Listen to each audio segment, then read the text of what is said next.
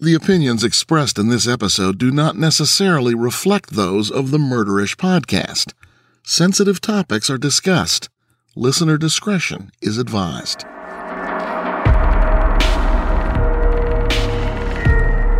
Hey Ishers, it's Jamie. Thank you for joining me on another episode of Murderish. This episode was made possible by Beta Brand, the most stylish and comfortable pants I've ever worn to work. Today's case was brought to my attention by my mom, Terry. It's a case that's always fascinated her, and after learning about it, I can totally understand why. During and after this episode, you're going to hear promos for true crime podcasts. Somewhere in the middle of this episode, you'll hear the promos for Obscura and Out of the Shadows. After the episode is over, you'll hear a podcast promo for Evidence Locker. These are all fantastic true crime podcasts that are definitely worth subscribing to. I also want to let you know that some friends and I are in the beginning stages of planning a live show in October of this year, 2 short months from now. The live show will be sort of a true crime variety show with onstage entertainment and mixing and mingling with some of your favorite LA-based true crime podcasters after the show. So start clearing your calendars now for a really fun true crime variety show happening the evening of Friday, October 18th at the Federal Bar in North Hollywood. I'm really looking forward to seeing some of you there. More details coming soon, so be sure to follow Murderish on Facebook, Instagram, or Twitter so you don't miss out on updates. Tickets will also go on sale soon, so stay tuned. One last note before we get into this episode. This case is especially heinous and involves crimes against children. Please use discretion.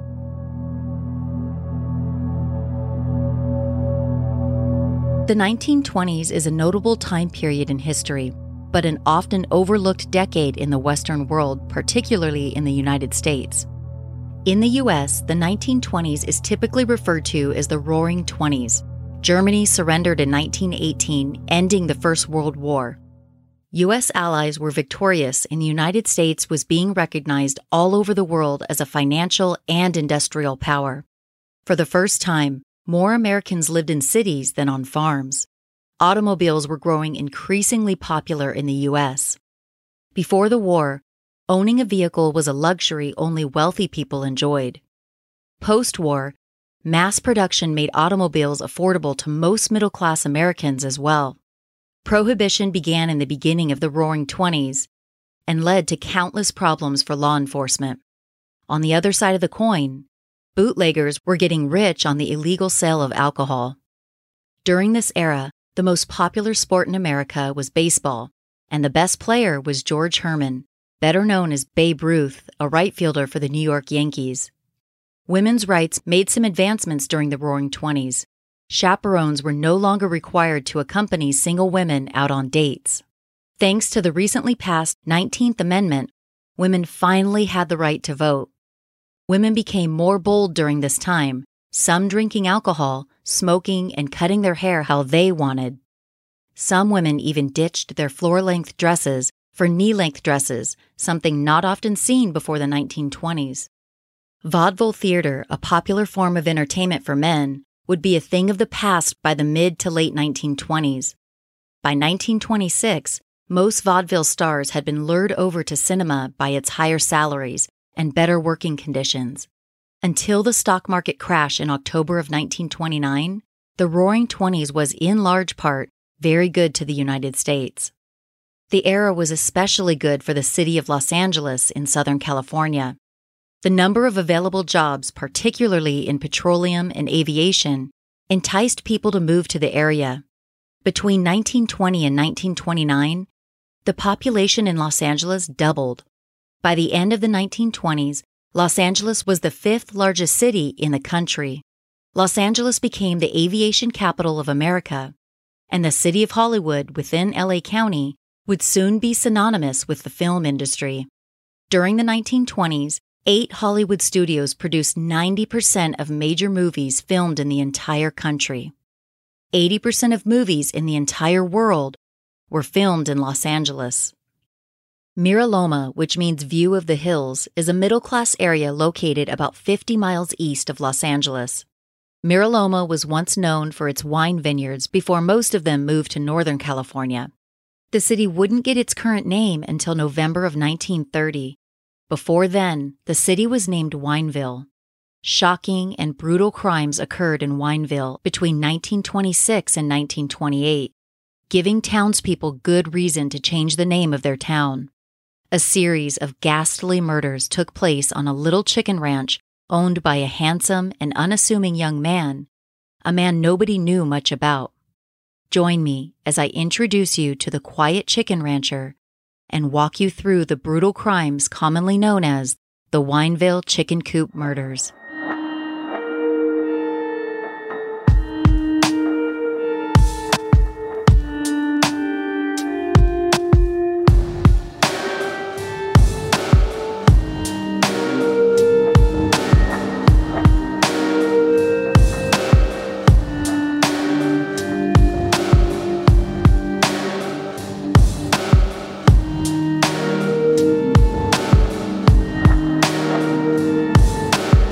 Gordon Stewart Northcott, who went by Stewart, was born on November 9th of 1906 in Bladworth, Saskatchewan.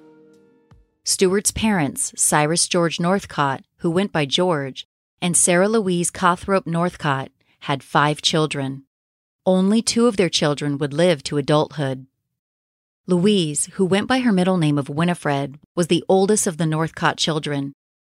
She and Stewart, the youngest child, survived past childhood. Winifred, 18 years old when Stewart was born, moved out of the house and got married that same year.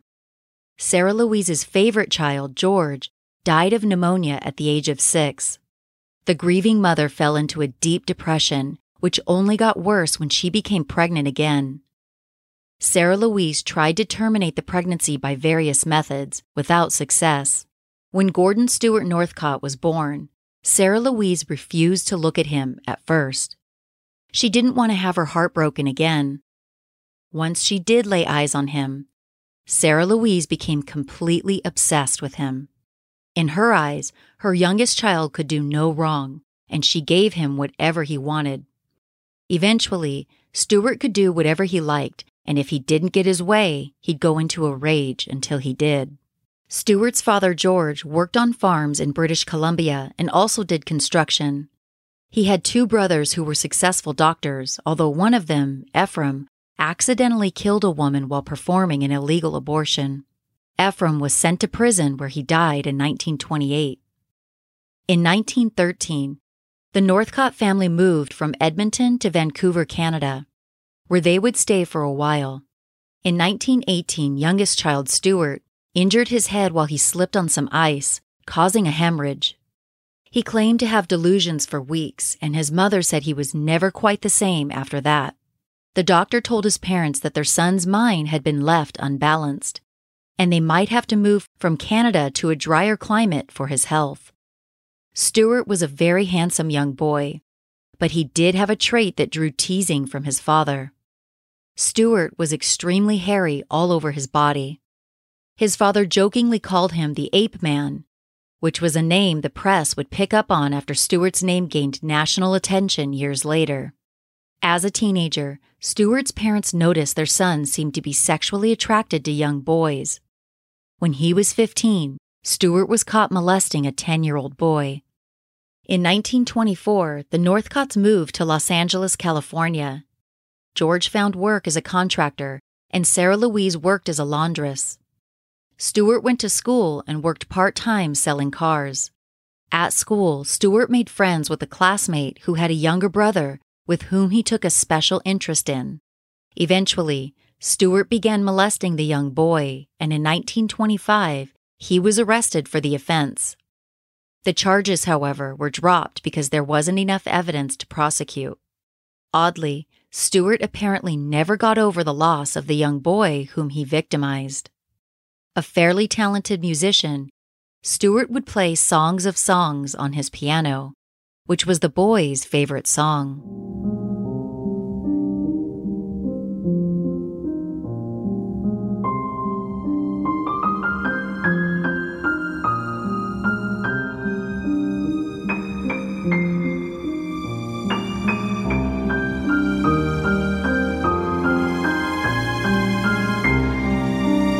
Eventually, Stewart had a desire to get out of Los Angeles. He asked his father to purchase a small chicken ranch for him in nearby Wineville, which George immediately did, as he was afraid of his son, and his wife for that matter. Stewart, who didn't like to work, realized that he would have a lot of work ahead of him on the new chicken ranch. He decided to drive back to Canada to visit his sister, Winifred. He went there to ask her if she'd be willing to let him bring her 13-year-old son, Sanford, back with him. Stewart promised to take care of his nephew and make sure he kept up on his schoolwork. Seeing no reason not to let her son go with his uncle, Winifred gave her permission for Stewart to take Sanford back to Los Angeles with him. Unfortunately, Stewart's plans for Sanford were very different from what he had told his sister. Soon after they reached the chicken ranch, Stewart began to beat and rape his 13-year-old nephew. These attacks would occur several times a week over the next few months. The only reprieve that Sanford would get was when his uncle would find another victim to assault. Stewart would go out to find boys who were looking for work. He'd promise them a day job working on the ranch. Once he got him out in the country, miles from any help, he would attack them. Once he was done, he'd take them back to town and drop them off. This happened a dozen or more times. When Stewart released the boys, he threatened to track them down and kill them if they ever told anyone about what he had done to them. Sanford lived in constant terror. Aside from the rapes, his uncle had a tendency to fly into uncontrollable rages and would start beating him without warning. Sanford could only hope that Stewart would get caught and that he would be rescued. There was one close call. In the summer of 1927, at a park, Stewart was trying to coerce a young boy into getting into his car, but the boy's father showed up and chased him off. Every day for Sanford was anyone's worst nightmare. The teenager woke up at 5:30 in the morning every day. He made breakfast for Stewart, then he'd go outside to tend to the chickens and do other work around the ranch. Sanford did everything, as his uncle never cared for work, especially the hard labor of tending to a ranch. Soon, county school officials discovered that Sanford wasn't attending school. Stewart told officials various tales. He'd tell them that Sanford was attending a parochial school or studying for the priesthood, or that he was temporarily out of school recovering from an injury or an illness. Unbeknownst to Winifred or any officials, Sanford never attended school the entire 2 years he lived with his uncle. On February 1st, 1928, Stewart left the ranch, saying he was going to Los Angeles. He returned around noon, telling Sanford that he had killed a boy. Sanford walked over to Stewart's car to unpack it for him. As he reached inside his uncle's vehicle to grab a bucket, he saw the head of a young Hispanic boy staring back at him.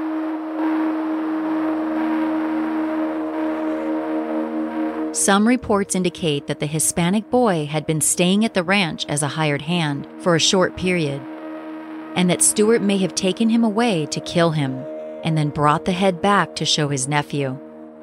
Regardless, Sanford could have never been prepared for what he saw that day. Once the shock wore off, Sanford asked his uncle what happened. The only response he got was that he killed the boy because he knew too much. Stewart had his nephew help him burn the boy's head and then told him to smash the remainder of the burned skull with an axe. Stewart then threw away what was left of the boy's skull in the trash. He later told Sanford that he had thrown the boy's body out on the roadside. He then instructed Sanford on what to say if anyone inquired about the young boy. Stewart told his nephew to say that he had caught a Mexican hired hand stealing money, and when Stewart confronted the thief, he pulled a knife on him, and Sanford shot the boy. Sanford didn't want to get involved with this, but he agreed, being that he was petrified of his uncle. The next morning, the boy's headless body was found by a man and his dog near La Puente, California, about 30 miles east of Wineville. An autopsy confirmed that the cause of death was a gunshot to the chest. There was no evidence of sexual assault. On March 10th of 1928, a 9-year-old boy named Walter Collins, who lived in Mount Washington, had gone to see a movie. That was the last time his family would ever see him alive again. After realizing her son was missing, Walter Collins' mother, Christine Collins, went out to search for him. She talked to a neighbor who claimed to have seen Walter around 5 p.m. at the intersection of Pasadena and North Avenue. When she contacted the police, Christine was told she would need to wait 24 hours before her son could be reported missing. 2 months later, on May 16th, Nelson Winslow, age 10, and his brother, Louis, age 12, left a meeting at the Pomona Model Yacht Club. The two brothers were never seen alive again. About 2 weeks after they disappeared, Nelson and Louis's parents received a letter from their sons stating that they were headed to Mexico to find gold. The letter was written on a page torn out of a library book from the Pomona Public Library. One of the brothers had previously checked this book out of the library. Police contacted authorities at the U.S.-Mexico border to look for the brothers and detain them if they tried to cross into the country, but there were no sightings of the two boys. Back at the chicken ranch, Stewart brought Walter Collins and the Winslow brothers home with him. The boys lived there for a time, but under horribly abusive conditions. According to Sanford, Stewart would tell the boys that their parents had been injured and that he was asked to give them a ride to where their parents were. Stewart forced Sanford to accompany him on these occasions to make the boys feel more at ease about getting into the car with a stranger. And unfortunately, it worked. Instead of taking the boys to see their parents, Stewart drove them back to the chicken ranch and put them to work. He kept them locked inside chicken coops so they couldn't escape. He quickly began to sexually assault the boys. Sanford was forced to feed them and do whatever he could to try to comfort them. Once Stewart got tired of the boys, he decided it was time to kill them. One particular day, Sarah Louise surprised Stewart by showing up to the chicken ranch to visit her son. Knowing that her beloved son liked to abuse young boys, Sarah Louise knew something was wrong when Stewart tried to dissuade her from going outside to the chicken coops. When Stewart wasn't watching, she went out to the coops. There, she saw young Walter locked inside one of them. The apple didn't fall far from the tree, as demonstrated in Sarah Louise's response after seeing the young boy in a chicken coop. After seeing him locked up, Sarah Louise told her son that Walter could not leave the ranch alive. Stewart had worked in a grocery store before moving out to the ranch, and Walter had been there with his mother, Christine. Sarah Louise was sure that Walter could identify her son if he was released. She'd rather see an innocent boy die than risk having her precious son locked up for his terrible crimes. Sanford would soon learn just how cold Sarah Louise was. To his horror, Sarah Louise told Stewart that all three of them needed to take part in killing Walter. She reasoned that this would prevent any of them from going to the police and telling on the others. Stewart wanted to shoot Walter, like he had with his previous victim, but Sarah Louise thought the noise might cause neighbors to call the police. Instead, while Walter was asleep on a cot in the chicken coops, Stewart, Sarah Louise, and young Sanford took turns hitting him with the blunt end of an axe. Sanford participated in the beating against his will, but under the threat of death, he didn't have much of a choice. When the Winslow brothers were brought to the chicken ranch on May 16th, Sanford was forced to get their coops ready for them, feed them, and empty their chamber pots. Stewart made the brothers write letters to their parents, telling them that they were fine and that they were going to Mexico. About 10 days later, Stewart decided he was done with the Winslow brothers, and he began making plans to get rid of them. What he did next is beyond anyone's rational imagination.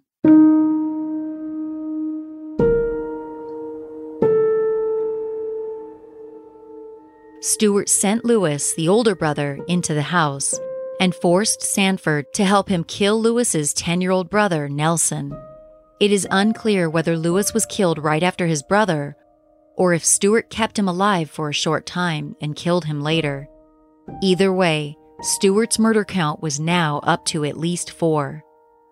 The next month, Stewart went to the Los Angeles Salvation Army and presented himself as a personal secretary of a wealthy rancher who was looking for help on one of her ranches. For the work he said he needed to be done on the ranch, Stewart selected a man named Jacob Dahl. Dahl had a wife and 4 young sons between the ages of 8 and 15. The whole scenario was thoughtfully planned out ahead of time by Stewart and his cold-hearted mother, Sarah Louise. In their plan, Sarah Louise was to play the part of Stewart's aunt, and Sanford was to be her son. Stewart drove the unsuspecting family out to the ranch and served them dinner. Afterward, he drove them back to their home. Oddly, Stewart called the family shortly after and said that the wealthy rancher, referred to as Mrs. Rowan, had just lost her husband and that help was no longer needed. As it turned out, Stewart had planned to murder Mr. and Mrs. Dahl and kidnap their 4 boys, but ultimately decided against it because it was too risky. The Dahl family didn't know at the time that they had escaped a nightmare.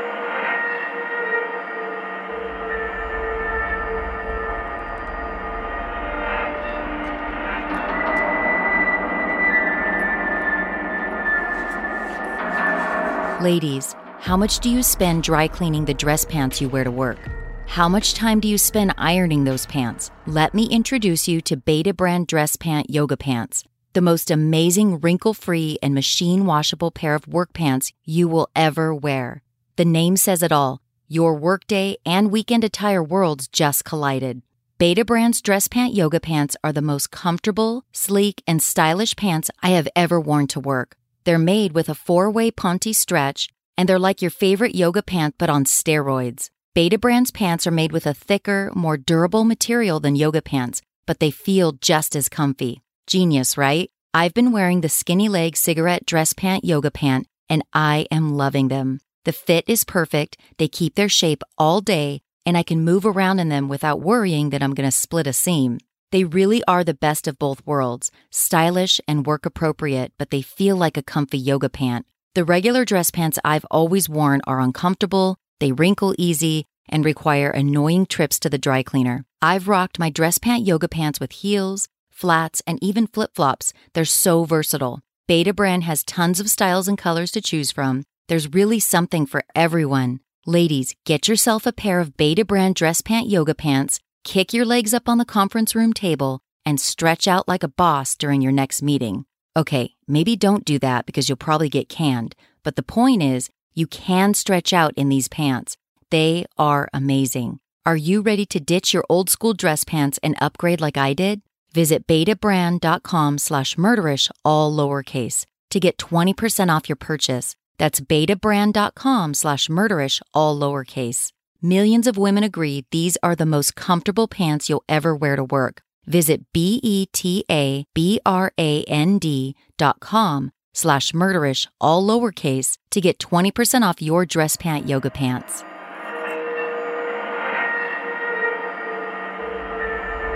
Back in Canada, Sanford's 19-year-old sister, Jessie, was worried about her younger brother. The letters the family had been receiving from California weren't showing any improvement in grammar or composition. This, despite their uncle's promise to send Sanford to school. Jessie was sure that something was wrong. Following her intuition, Jessie began saving money to travel to Los Angeles to check on her little brother. Finally, on July 26th of 1928, Jessie arrived unannounced at the chicken ranch in Wineville. Although Sanford was happy to see her, she noticed that he looked extremely thin and malnourished. She sensed that her brother was afraid to speak with her. Sanford, she noticed, was also exhausted. Stewart appeared unhappy about his niece's surprise visit to the ranch, and he made every effort to ensure that Jessie was never alone with her brother. Finally, an opportunity presented itself for the siblings to talk alone. Sanford told his sister about the nightmare he and others had endured on the ranch. He told Jessie that the letters he had been writing for the past 2 years were not his words. He told her he wasn't allowed to go to school and that he was being beaten and sexually assaulted on a regular basis by their uncle. Then, Sanford told his sister about the murders that Stewart committed and that he had been forced to help. Jessie told her brother they needed to return to Canada immediately. But Sanford said Stewart would never allow them to leave because he couldn't risk them going to the police. Bravely, Jessie stayed at the farm for a week, trying to figure out how to get her brother away from Stewart. On August 2nd, the three of them went to Los Angeles to visit Stewart's parents, George and Sarah Louise. While there, Jessie told her brother to run to the home of a friend of hers to ensure he was safe. Stewart's father, George, was in on Jessie's plan to save her brother. Unfortunately, Stewart found out about their plan and forced his own father at gunpoint to reveal Sanford's location. He then took his nephew back to the ranch in Wineville. The following Sunday, Stewart announced that he was going out of town. Jessie and George took advantage of the opportunity and went to the ranch to get Sanford. When they arrived, they were greeted by Sarah Louise. A few minutes later, Stewart arrived back at the ranch and demanded to know what was going on. When Jessie told him she was taking her brother home, Stewart hit her in the face, knocking her unconscious. When she came to, Jessie decided it was best if she left the ranch. Stewart and Sanford accompanied her to the bus station. When Jessie hugged her brother, she secretly gave him money and told him that she had a plan to help him escape. Jessie told Sanford he was to use the money to get back to Los Angeles. She had spoken with George ahead of time about her plan. George agreed to take Sanford to the bus station at a certain point, where Jessie would be waiting for him in San Francisco. Unfortunately, Stewart caught George taking Sanford to the bus station and brought his nephew back to the chicken ranch another time. He threatened to kill his nephew if he ever tried that again. When Jessie arrived at the bus station in San Francisco, Sanford was not there. Jessie wasn't done trying. The determined young woman had one more card to play.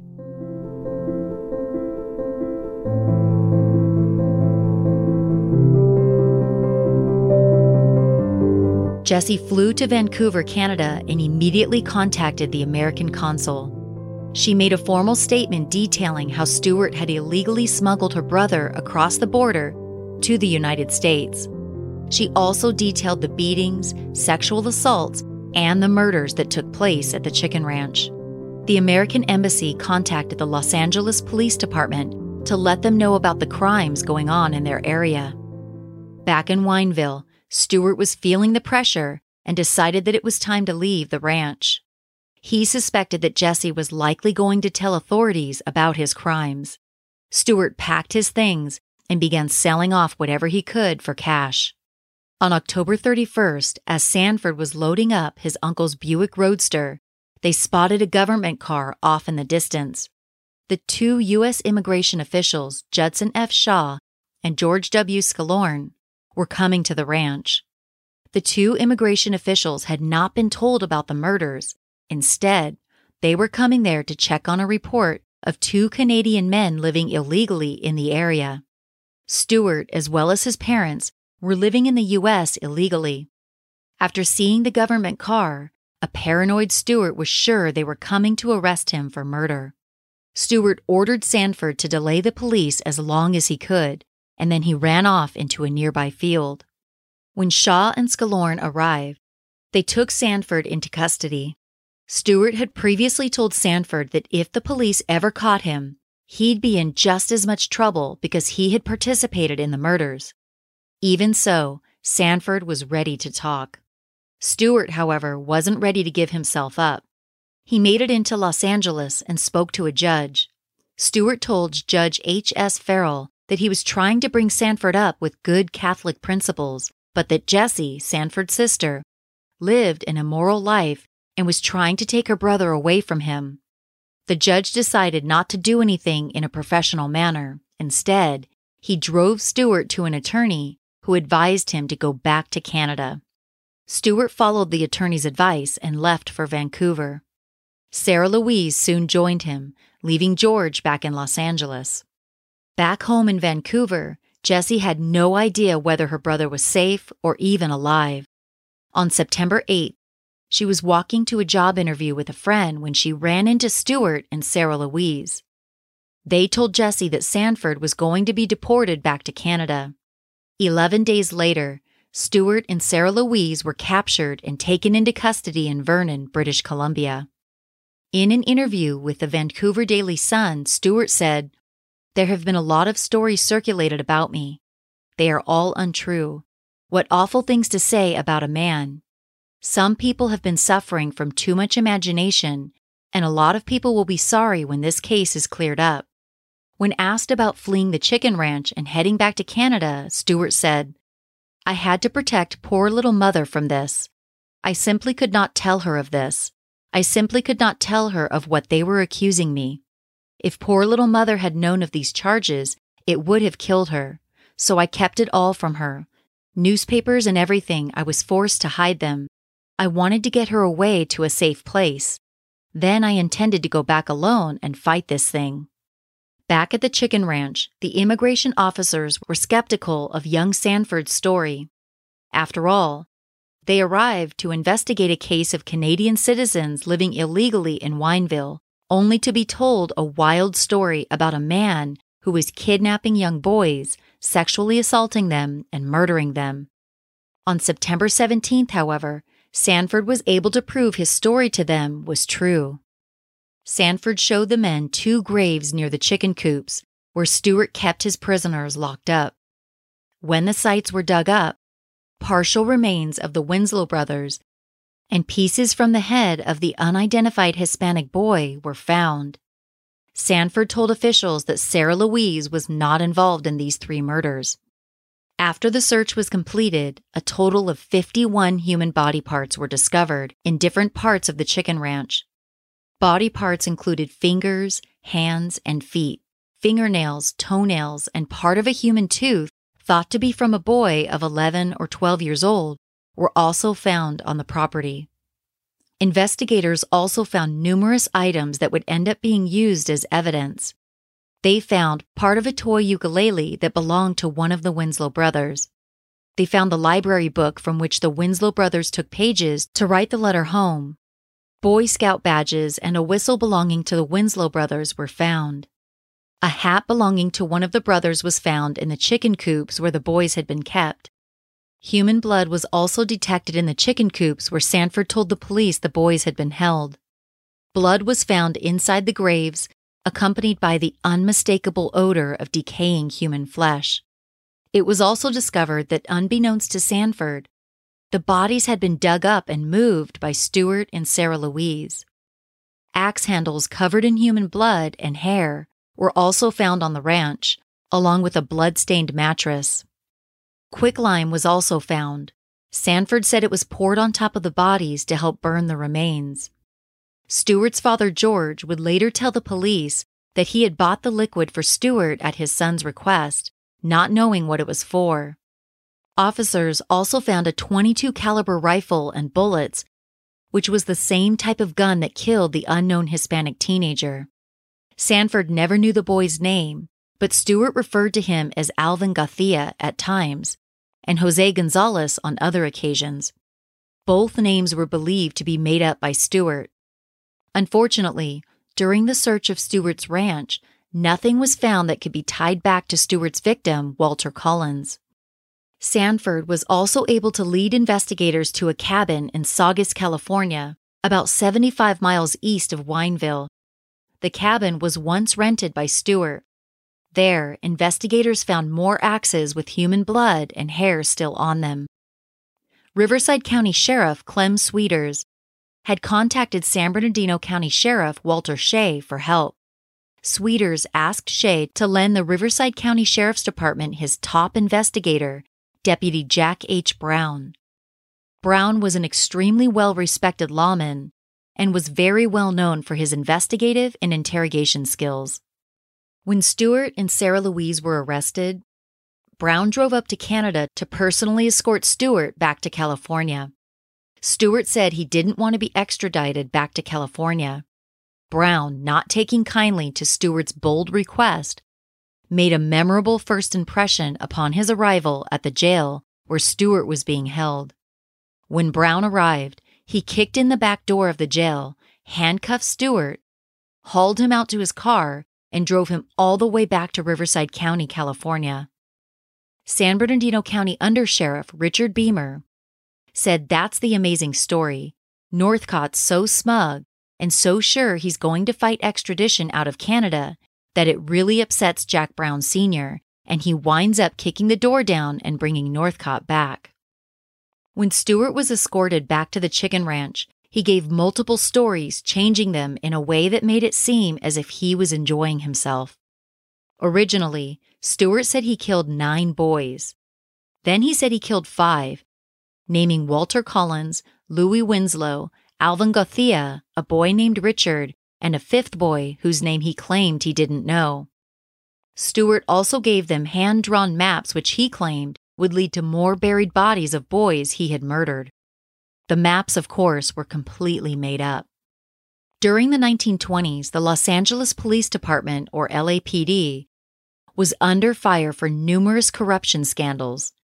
LA Police Chief James Davis, who had become the chief in 1926, was under enormous pressure to get the case of the missing boys solved.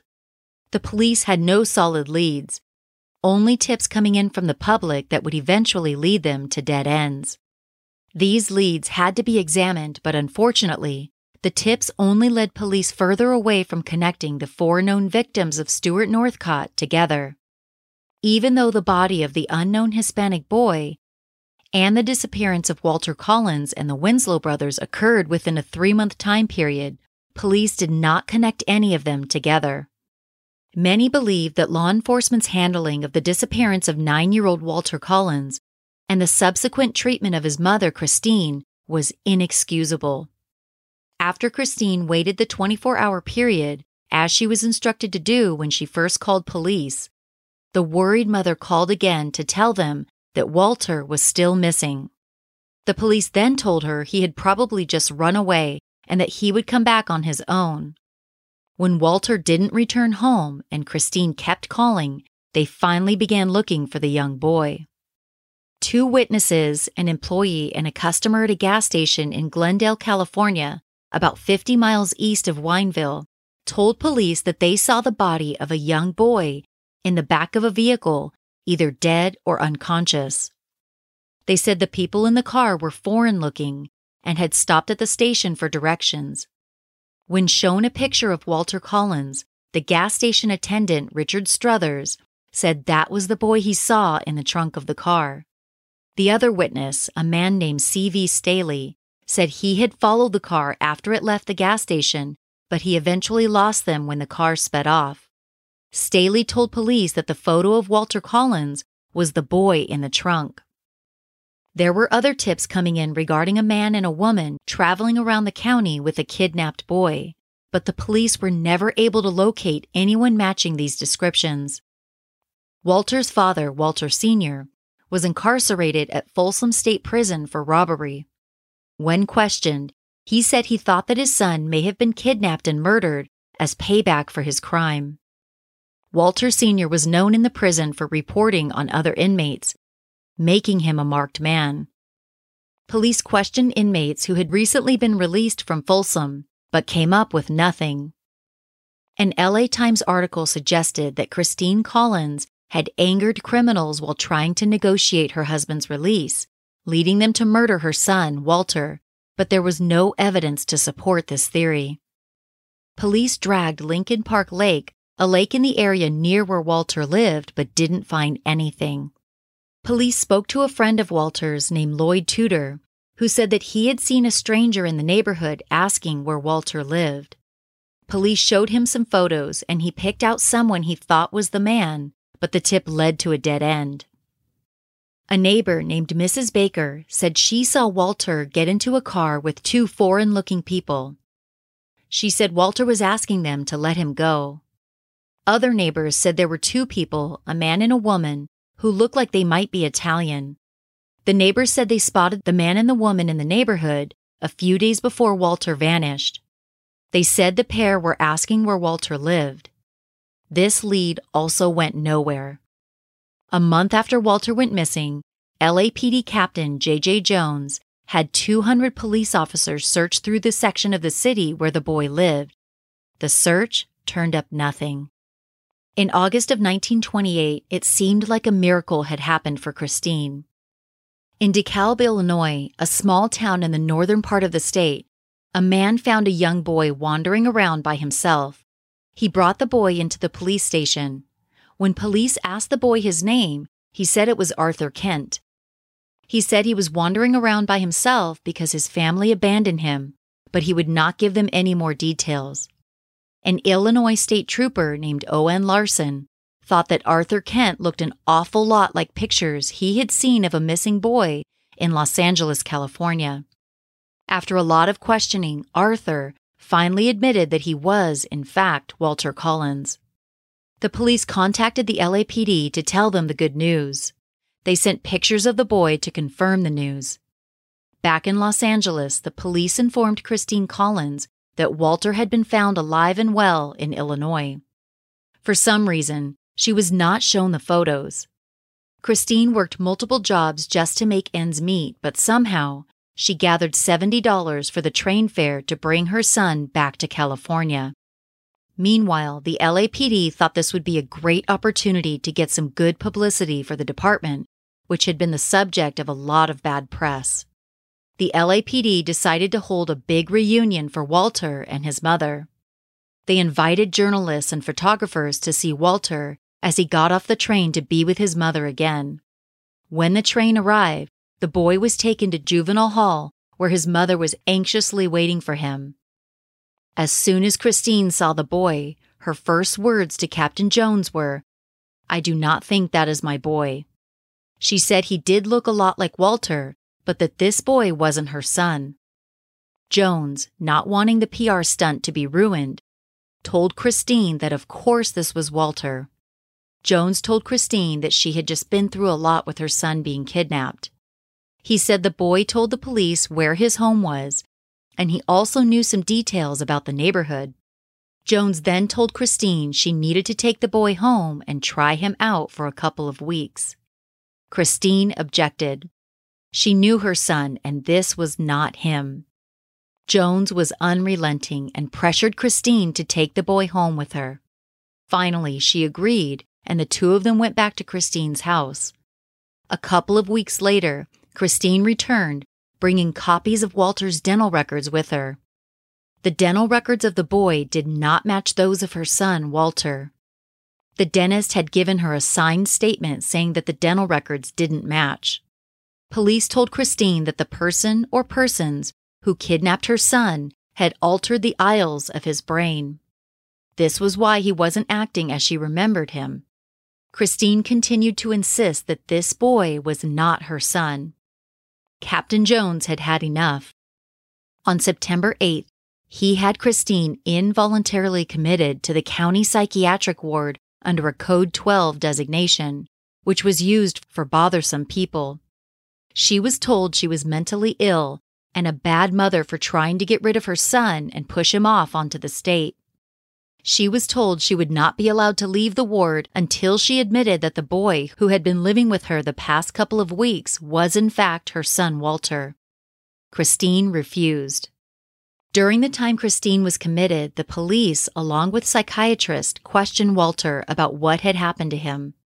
The stories he told were inconsistent.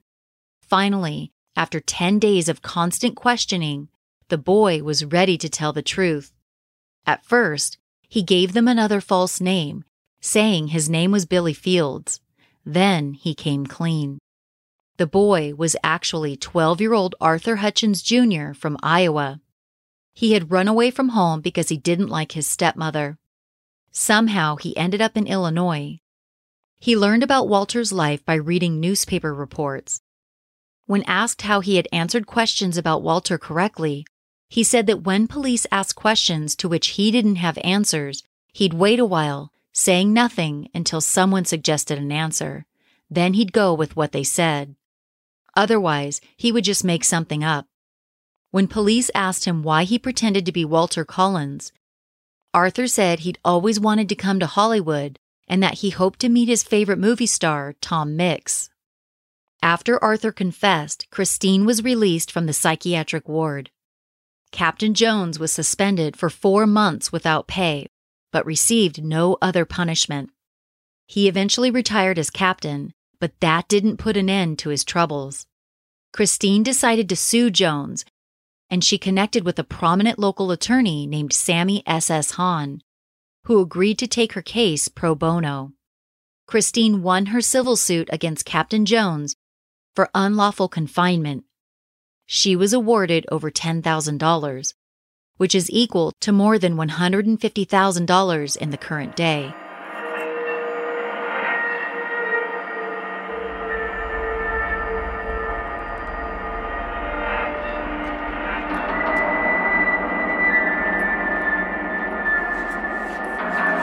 Need a new podcast fix? I've got you covered. Check out Obscura, a true crime podcast that takes you deep inside of real murders, mysteries, missing persons, and more.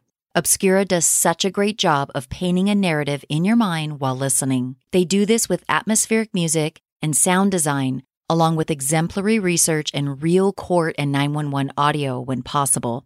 Obscura puts a heavy focus on victims and cases many people haven't heard much about, and the podcast takes listeners on a journey deep into the dark side of history, mystery, and murder.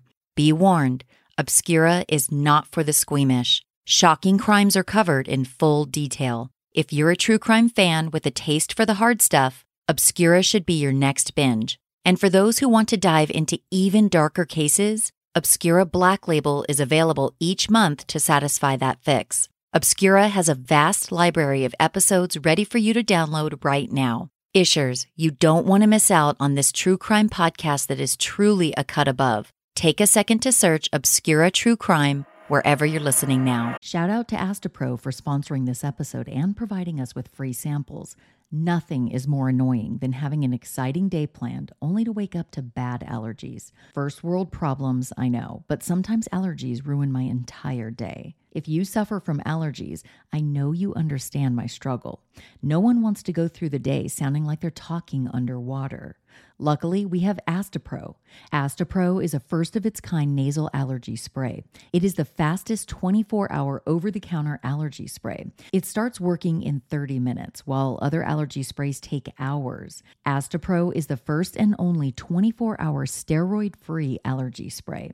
Astapro delivers full prescription-strength indoor and outdoor allergy relief from nasal congestion, runny and itchy nose, and sneezing. Between my daughter's school events, Zoom meetings, and podcast recording sessions, I don't have time to deal with allergy issues. And who wants to listen to a podcast when I sound like this? Luckily, you don't have to, because I use Astapro for quick and effective relief. You're welcome. Get fast-acting nasal allergy symptom relief with Astapro. Go to astaproallergy.com for a discount so you can Astapro and go today. ASTEPRO allergy.com. Astapro and go. Use as directed for relief of nasal congestion, runny nose, sneezing, and itchy nose due to allergies.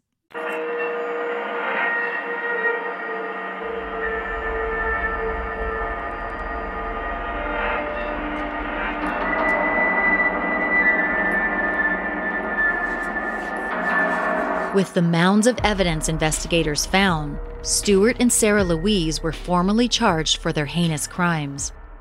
Dysfunctionally devoted to her son, Sarah Louise tried taking blame for all of the murders in order to save Stuart.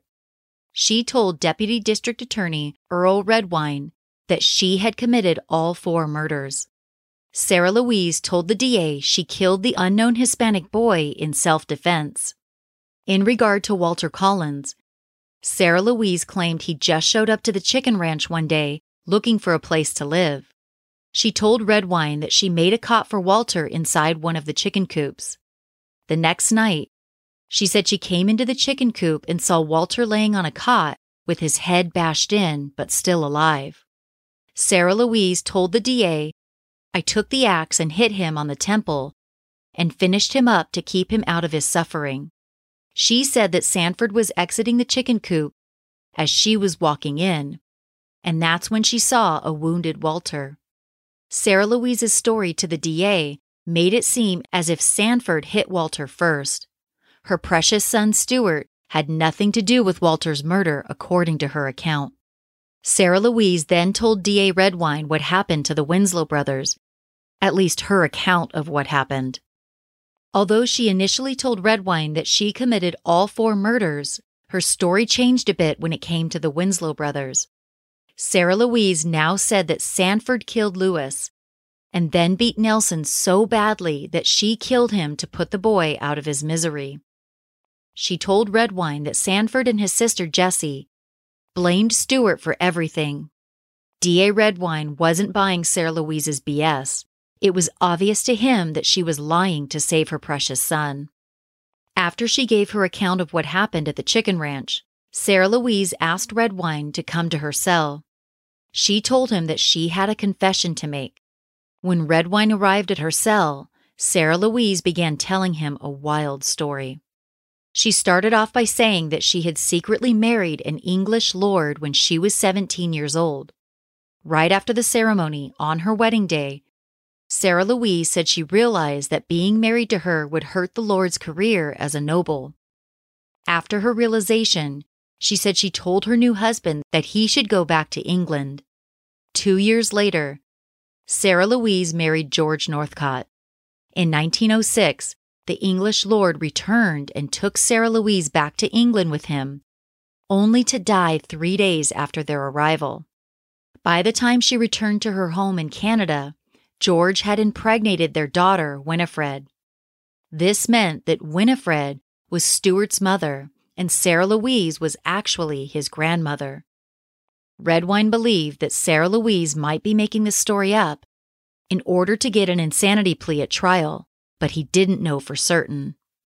When it came to assessing Sanford's account of what took place at the ranch, it was much more believable, and it didn't paint Sarah Louise in a very good light. Young Sanford was present when Sarah Louise told Stuart that Walter could not be released because he would talk. Sanford also knew that Sarah Louise was the one who decided that all 3 of them had to take part in Walter's murder, so they would all be guilty and wouldn't tell on each other. Sarah Louise would never go on trial. Despite her crazy stories, she pleaded guilty to the murder of Walter Collins. On December 31, 1928, Superior Court Judge Morton sentenced Sarah Louise to life in prison. Judge Morton said he was sparing her from the death penalty because she was a woman. Although his mother tried in vain to take the blame for her son, Stuart didn't seem to care. When he received a letter from her, he commented that she was crazy and that he didn't like her. A Riverside County grand jury indicted Stuart on 3 counts of murder. Count 1 was for the unlawful killing of a human being whose name is unknown, referring to the unknown Hispanic boy. Counts 2 and 3, considered together, were for the murders of brothers Lewis and Nelson Winslow. A 4th, unrelated count was ultimately dropped. Absent from the indictments against Stuart was the murder of Walter Collins. Stuart escaped charges for that crime due to his mother's confession to committing the crime and that she had been convicted and sentenced for it. At his arraignment, Stuart pleaded not guilty to all of his charges. His trial began on Friday, January 11, 1929. Although women were occasionally selected to be on juries in California at that time, Judge George R. Freeman decided that women were to be excluded for this case due to the nature of the crimes. D.A. Redwine presented Stuart Northcott to the jury as a sexual predator who sadistically tortured, assaulted, and murdered young boys. Stuart likely knew that he was going to lose this case and be sentenced to death. Upon that revelation, Stuart used the trial as an opportunity to have some fun. His behavior in court was bizarre. He had previously signed confessions to murdering the 3 boys, but now he was proclaiming his innocence. He began firing his attorneys one after the other, until ultimately deciding to represent himself during the trial. While doing so, he cursed at D.A. Redwine. He accused Sheriff Sweeters of trying to murder him and of stealing some of his court documents. Not only did he call D.A. Redwine to the stand as a witness, he actually put himself on the stand as a witness, asking himself questions and then answering them. He said that his family members were bullied into testifying against him and that they were all liars. Stewart's nephew, Sanford, took the stand during trial. His testimony was detrimental to Stewart's case, to say the least. Sanford told Redwine about the night Stewart came home with the unknown Hispanic boy's head in the bucket. He then talked about the Winslow brothers' murders. Sanford admitted to hitting Nelson Winslow, saying, "I hit him first with the axe because Stewart told me that if I didn't, he would kill me." At which time Stewart screamed out, "He's lying." When it came time for cross-examination, Stewart insisted on handling it himself. His final attorney quit on him shortly after that decision was made. In what was surely a bad move, Stewart made his nephew describe one of the murders in detail during cross-exam. He then disputed whether Sanford knew the difference between the sound of a groan and a gasp. The exchange went like this. Sanford, "You made me put some mud over his head to stop the noise." Stewart, "What kind of noise?" Sanford, "A groaning noise." Stewart, "I wonder if you know the difference between a groaning and a gasping noise. What kind of noise was it?" Sanford, "It was an awful noise." The cross-examination of his nephew was so damaging that D.A. Redwine didn't want to stop him while he was ahead, so to speak. Redwine never objected once during Stewart's damaging cross-examination of his nephew. Stewart, not very self-aware, seemed to be pretty proud of himself after that day in court. When court recessed for the day, Stewart remarked to reporters, "I am not such a bad attorney after all, am I?" Stewart called Sarah Louise to the stand as a defense witness. She was brought in from Tehachapi State Prison. On the stand, she repeated her previous confession, saying that she was not Stewart's mother but his grandmother, and Stewart being a product of George's rape of their daughter, Winifred. Sarah Louise may not have realized her statements meant that Stewart's sexual assault on Sanford meant that he was assaulting his own half-brother. Stewart wasn't done calling witnesses. He also called his father to testify. George didn't have any relevant information that could have helped Stewart's case, and Stewart knew this. His objective in calling his father to testify was purely to humiliate him. George's testimony was actually damaging to Stewart's case. He said on the stand that Stewart bragged to him about killing a lot of young boys. George also said he had seen some of the evidence before Stewart destroyed it. George was the one who had purchased the lye cleansing solution for Stewart and brought it back to the chicken ranch. Stewart had previously admitted to sexually assaulting Sanford, but said he didn't realize there was anything wrong with it. By the time his trial began, he claimed for the first time that his father had been sodomizing him since he was 10 years old, perhaps piggybacking off of his mother's previous claims that George raped their biological daughter and impregnated her. Stewart said during trial, "I could not help it. I was brought into the world. I did not ask to be brought in. I was not responsible for the sins of these people before me."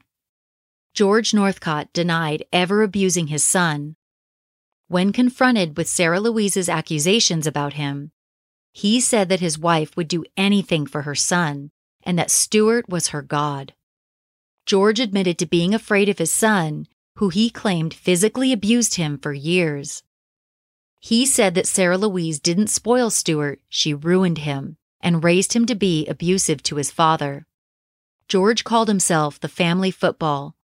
He said, "I couldn't do anything with any of them, and I feared for my own life. My wife and my boy both made threats to kill me. Finally, last December, I left the farm and came into Los Angeles and have stayed in the city ever since." Sarah Louise's testimony during trial cemented George's statements. During direct examination with Stewart, Sarah Louise said to him, "You are the only one that has ever brought any joy or happiness to my old gray life and has used me right and given me any love." On cross-examination, Sarah Louise couldn't even remember the names of her 5 children or how many times she had been married. After 27 days, the trial was over. On February 8th of 1929, After deliberating for only 2 hours, the jury convicted Gordon Stewart Northcott on all 3 counts of murder. 3 days after his sentencing, when Stewart would be transferred from Riverside County Jail to San Quentin State Prison, the father of victims, Nelson and Lewis Winslow, decided this would be the last chance he'd have to find out where his sons were buried.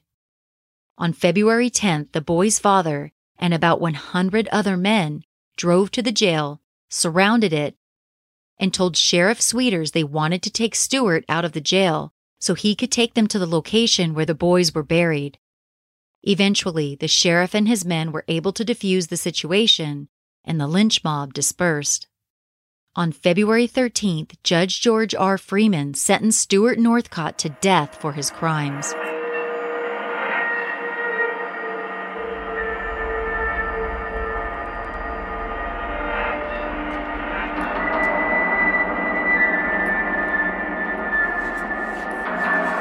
On May 19, 2017, Netflix released its newest docuseries titled The Keepers.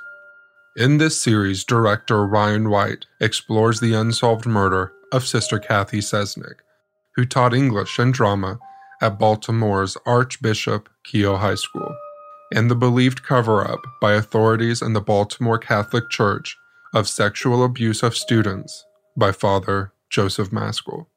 A few years have now passed since The Keepers was filmed. Needless to say, there is more to the story. Join myself, Shane Waters, and my co-host, grassroots investigator from The Keepers, Gemma Hoskins, as we continue the conversation and investigation into the unsolved murder of Sister Kathy Sesnick, as well as the cover-up of sexual abuse by the Baltimore Catholic Church.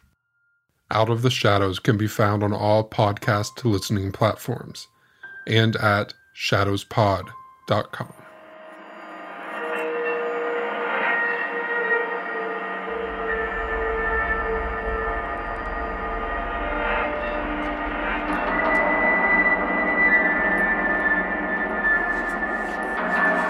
Stewart's execution date was set for April of 1929. Stewart planned to appeal his sentence, however. His appellate attorney became ill. This caused his appeal to be delayed until the following year. Stewart's appeal efforts would be in vain. On June 26 of 1930, the Supreme Court of California rejected all of his claims for appeal and allowed his execution date to be set. Stewart was scheduled to be put to death on October 2, 1930. After Stewart's sentencing, he was transferred to San Quentin State Prison's death row. He immediately began making confessions again, but changing his total body count. This time, the confessed murderer was claiming he didn't act alone. He said, "There are others whom I could expose if anything could be gained by that." A few months later, Stewart fell ill with appendicitis. Convinced he was going to die, Stewart requested to speak to Assistant Prison Warden Clinton Duffy. Duffy, who would become famous for his efforts in prison reform, came to Stewart's hospital bed. On what he believed to be his deathbed, Stewart told Duffy that he had killed 20 young boys, keeping them at the chicken ranch for others to abuse. Stewart mentioned for the first time that there were 2 ranch hands who helped him pull off the crimes.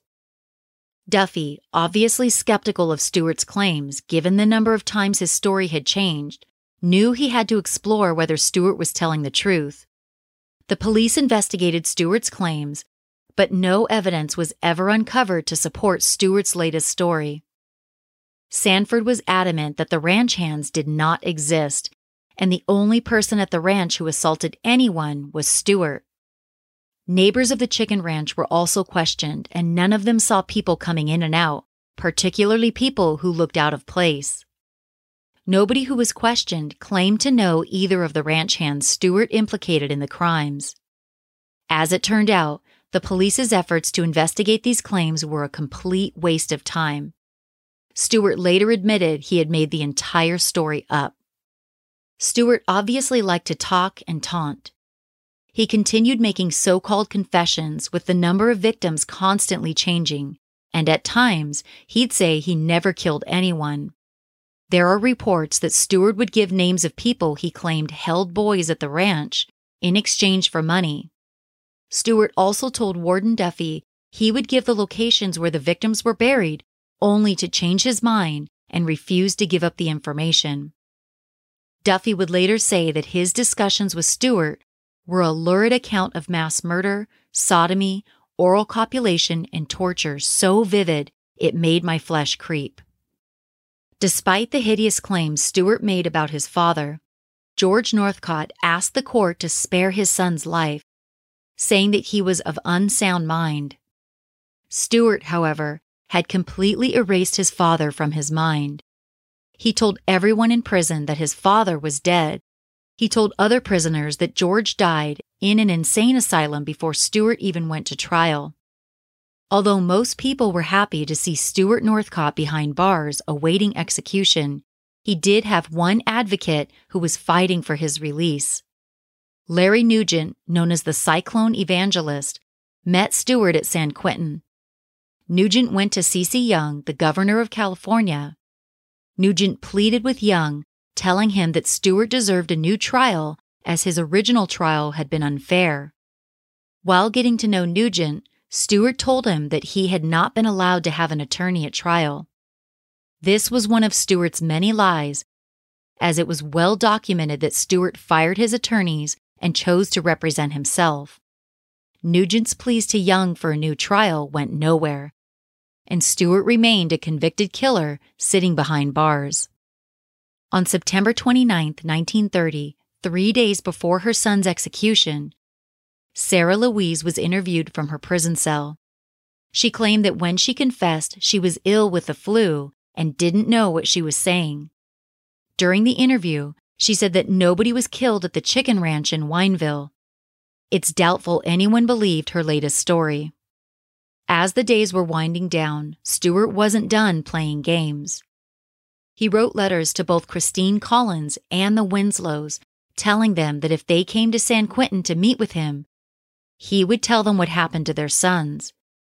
There are 2 versions of what happened next. In the first version, Christine Collins came to San Quentin on September 30th. During their visit, Stewart blamed the murders on Sanford. When Christine asked where Walter's body was, Stewart said, "Ask Mother." In the second version, Christine came to San Quentin. After making her wait for hours, Stewart refused to talk to her, saying, "I don't want to see you. I don't know anything about it. I'm innocent." Whichever version is true, Christine Collins said that until Walter's body was found, she still had hope that he may still be alive. On the morning of October 2nd, Stewart pretended to swallow poison to make it seem as if he had attempted suicide. He said his father George had given him the poison during their last visit. Being the compulsive liar that he was, no one at the prison believed Stewart had actually attempted suicide. His stomach was pumped just to be sure. A few hours later, Stewart confessed again, saying that although he and Sanford buried the bodies, George Northcott killed Walter and Sarah Louise cleaned up after all the murders. This so-called final confession came on the same evening that Stewart was scheduled to be executed. That evening, Stewart had to be supported by 2 guards when taken from his cell. Some say he had to be dragged up to the steps to the noose, pleading with guards saying, "Please don't make me walk so fast." On this final day, Stewart was still claiming he was innocent. Newspapers stated that he was the first person at San Quentin State Prison who asked to be blindfolded before his execution. A man who had always seemed so cocky now looked terrified. He was said to have asked before he was hanged, "Will it hurt?" Then saying, "A prayer, please, say a prayer for me." As the hood and noose were put over his head, Stewart's last words were, "Don't, don't." Right before the lever was pulled, Stewart's legs gave out. He started to fall right when the trap sprang, taking the slack out of the rope. When the trap opened, his fall was too short to break his neck, and slowly he was strangled to death. It took Stewart between 11 and 12 minutes to die.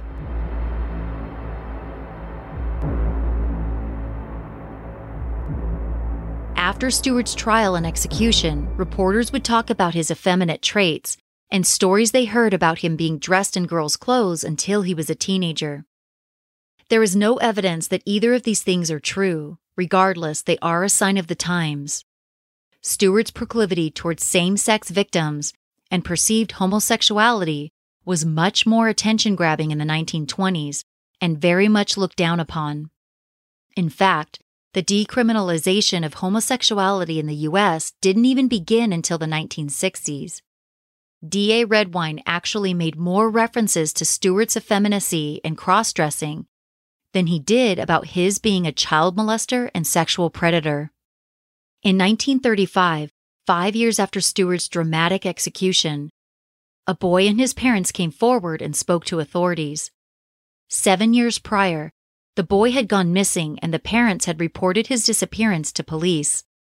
At the time of the boy's disappearance, authorities speculated that he might have been a murder victim at Wineville. Now, the boy was standing right in front of authorities. Sanford Clark's account of what happened at the chicken ranch, however, never included details of a fourth boy escaping from the ranch.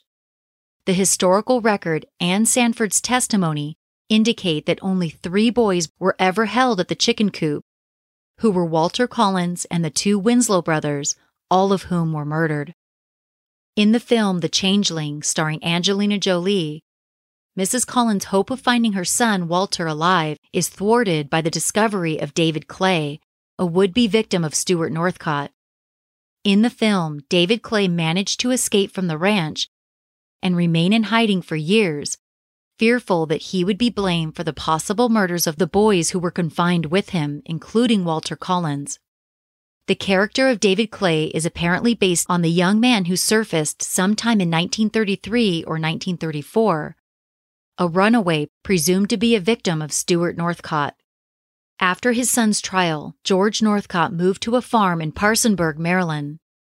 Despite the accusations Sarah Louise leveled against George during trial, he tried his damnedest to get his wife released from prison. In 1935, he wrote a letter to authorities claiming that there was no evidence of any murders at the chicken ranch, giving the example of the boy whose parents had reported him missing 7 years before and he was safe.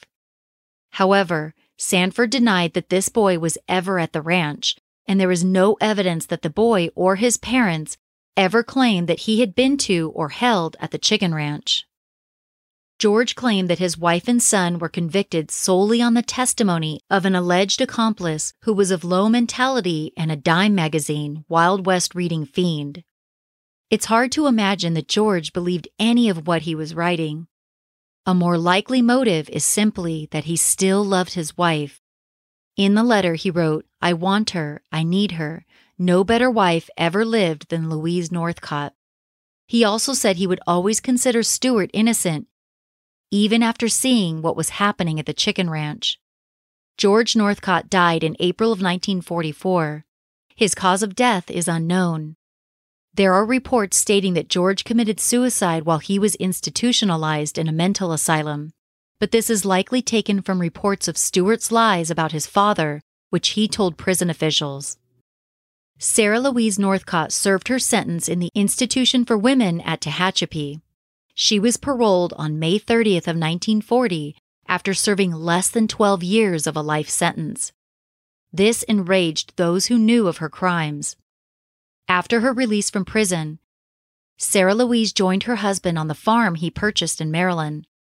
Sarah Louise died on November 21st of 1944. Her death caused by chronic myocarditis. The convicted murderer was 75 years old when she died. Warden Clinton Duffy wrote that Stewart told him he killed up to 20 young men or boys.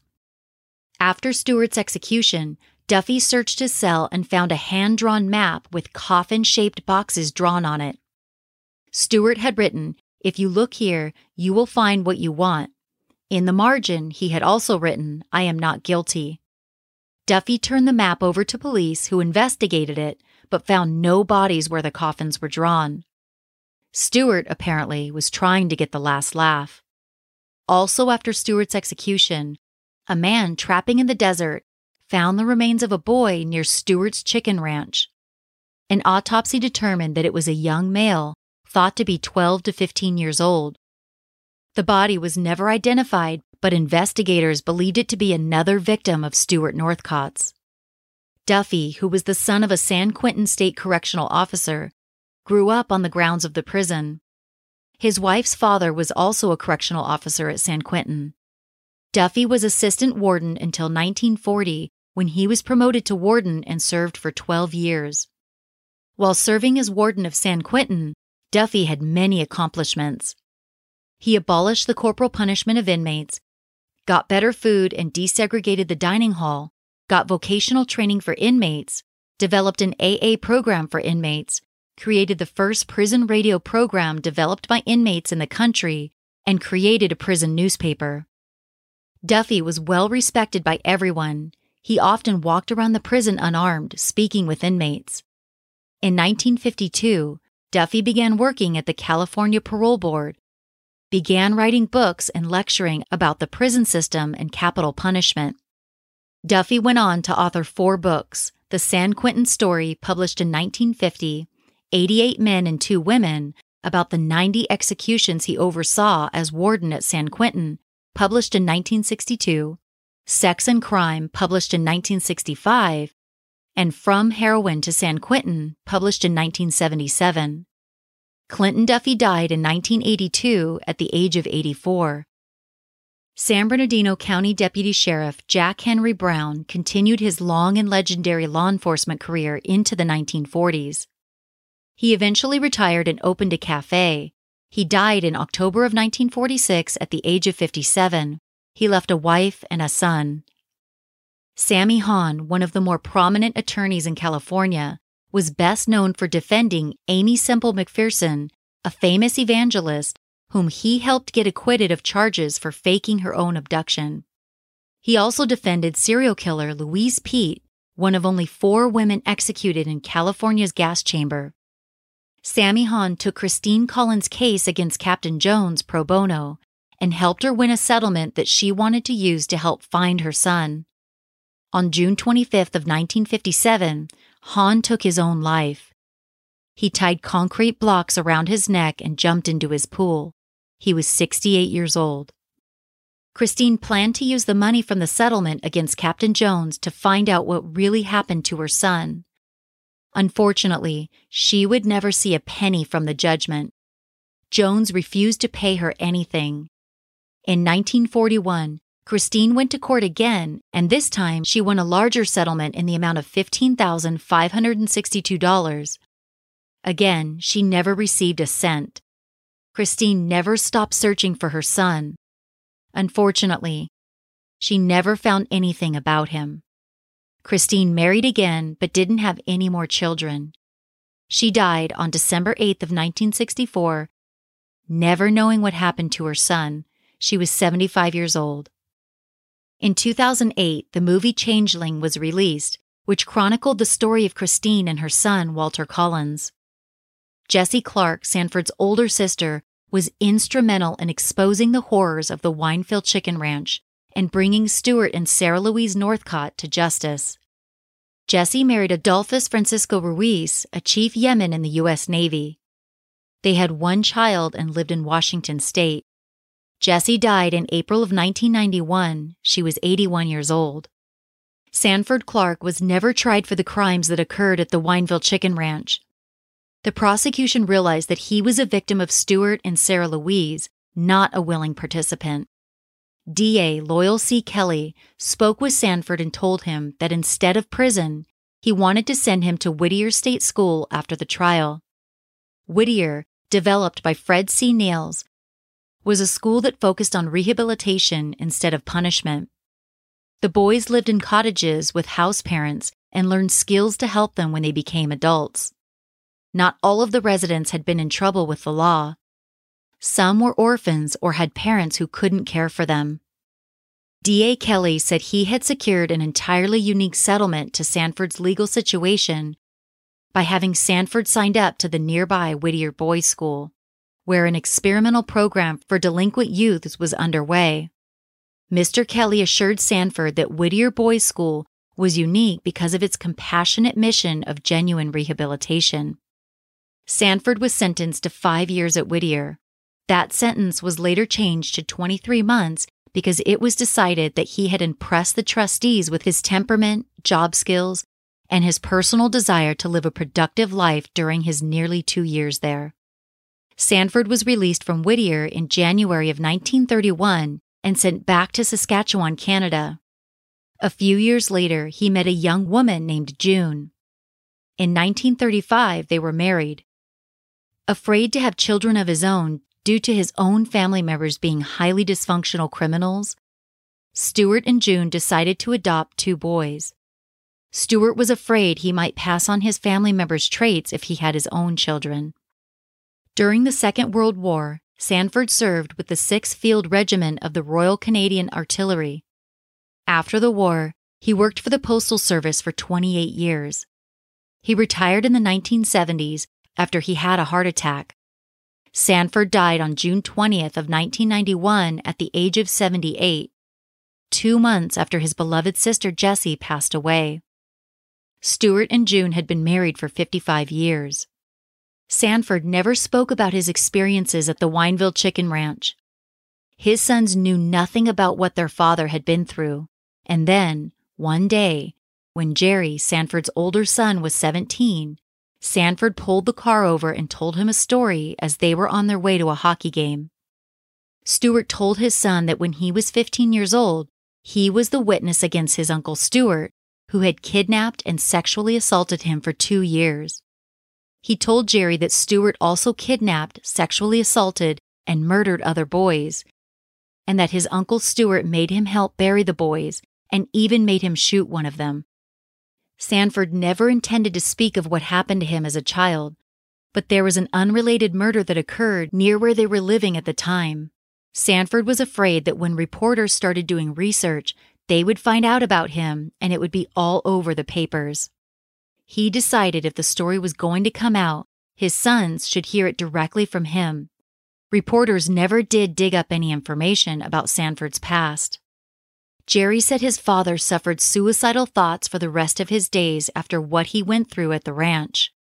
Sanford's wife, June, once found her husband alone in a room with a gun in his hand. She was able to snatch the gun out of his hand. As Sanford was dying, Jerry told his father that he loved him.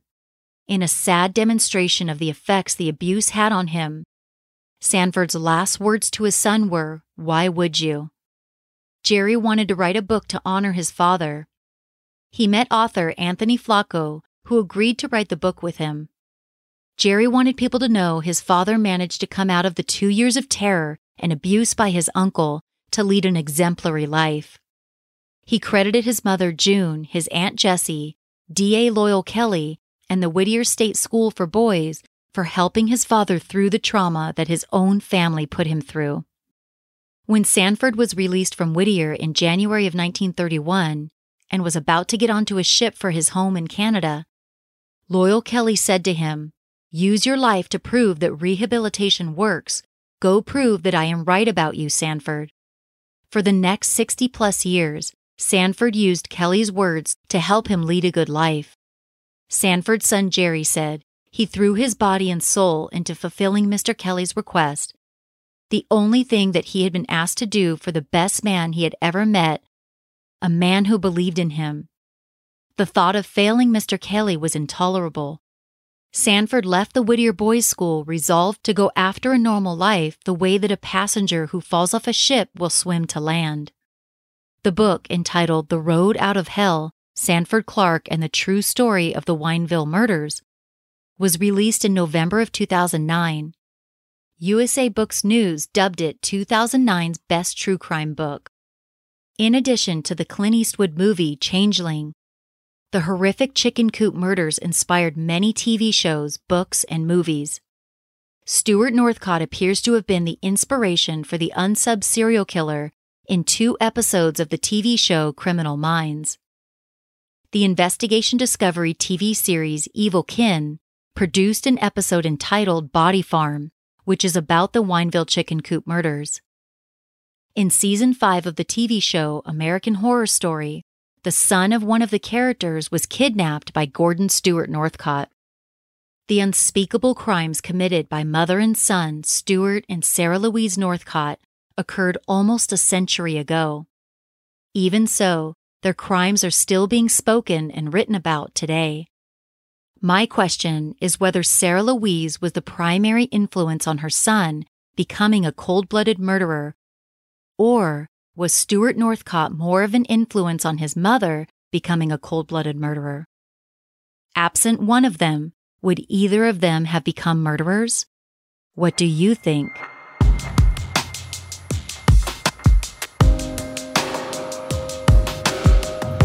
Thanks again for joining me on this episode of Murderish. I'm interested in discussing this case with you. Head over to the Murderish Facebook discussion group where we can talk about this case with other like-minded people. You can find me on Twitter at MurderishPod or on Instagram at MurderishPodcast. If you like the show, there are so many ways to support it. You can start by hitting the subscribe button wherever you're listening now, and tell a friend about Murderish. You can leave the show a positive rating and review in iTunes, which makes the show more discoverable. Buying products and services advertised on the show is another way to help. This episode was made possible by Beta Brand, stylish and comfortable work pants. Make sure to use my special URL or promo code when you buy. Interested in extra Murderish perks? Go to patreon.com/murderish, where your monthly support will take you behind the mic and give you access to perks like exclusive bonus content, Murderish t-shirts, stickers, a shout out on the podcast, and other cool stuff. Want to show the world you're not a murderer, just murder-ish? Check out my online merch store at murderishpodcast.threadless.com. That's murderishpodcast.threadless.com. I have t-shirts, coffee mugs, you name it. Email any comments or questions you have to murderishjamie@gmail.com. That's murderishjami@gmail.com. Murderish is mixed and mastered by John Buchanan of Audio Editing Solutions. Much of the music in this episode was composed by Nico of We Talk of Dreams. This episode was researched and written by Murderish researcher Steve Field. As always, Ishers, thank you for joining me on another episode of Murderish. And remember, listening to this podcast doesn't make you a murderer. It just means you're murder-ish.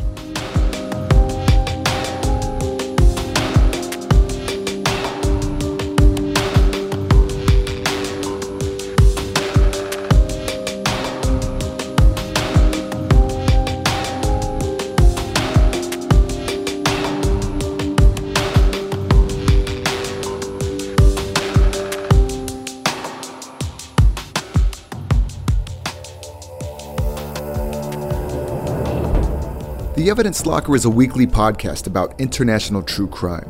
Made by hardcore true crime fans, it's somewhat grungy. Join us as we explore the dark corners of the globe. We've covered cases from Sweden, Brazil, Australia, and the US, to mention a few. Find us on iTunes or wherever you listen to podcasts.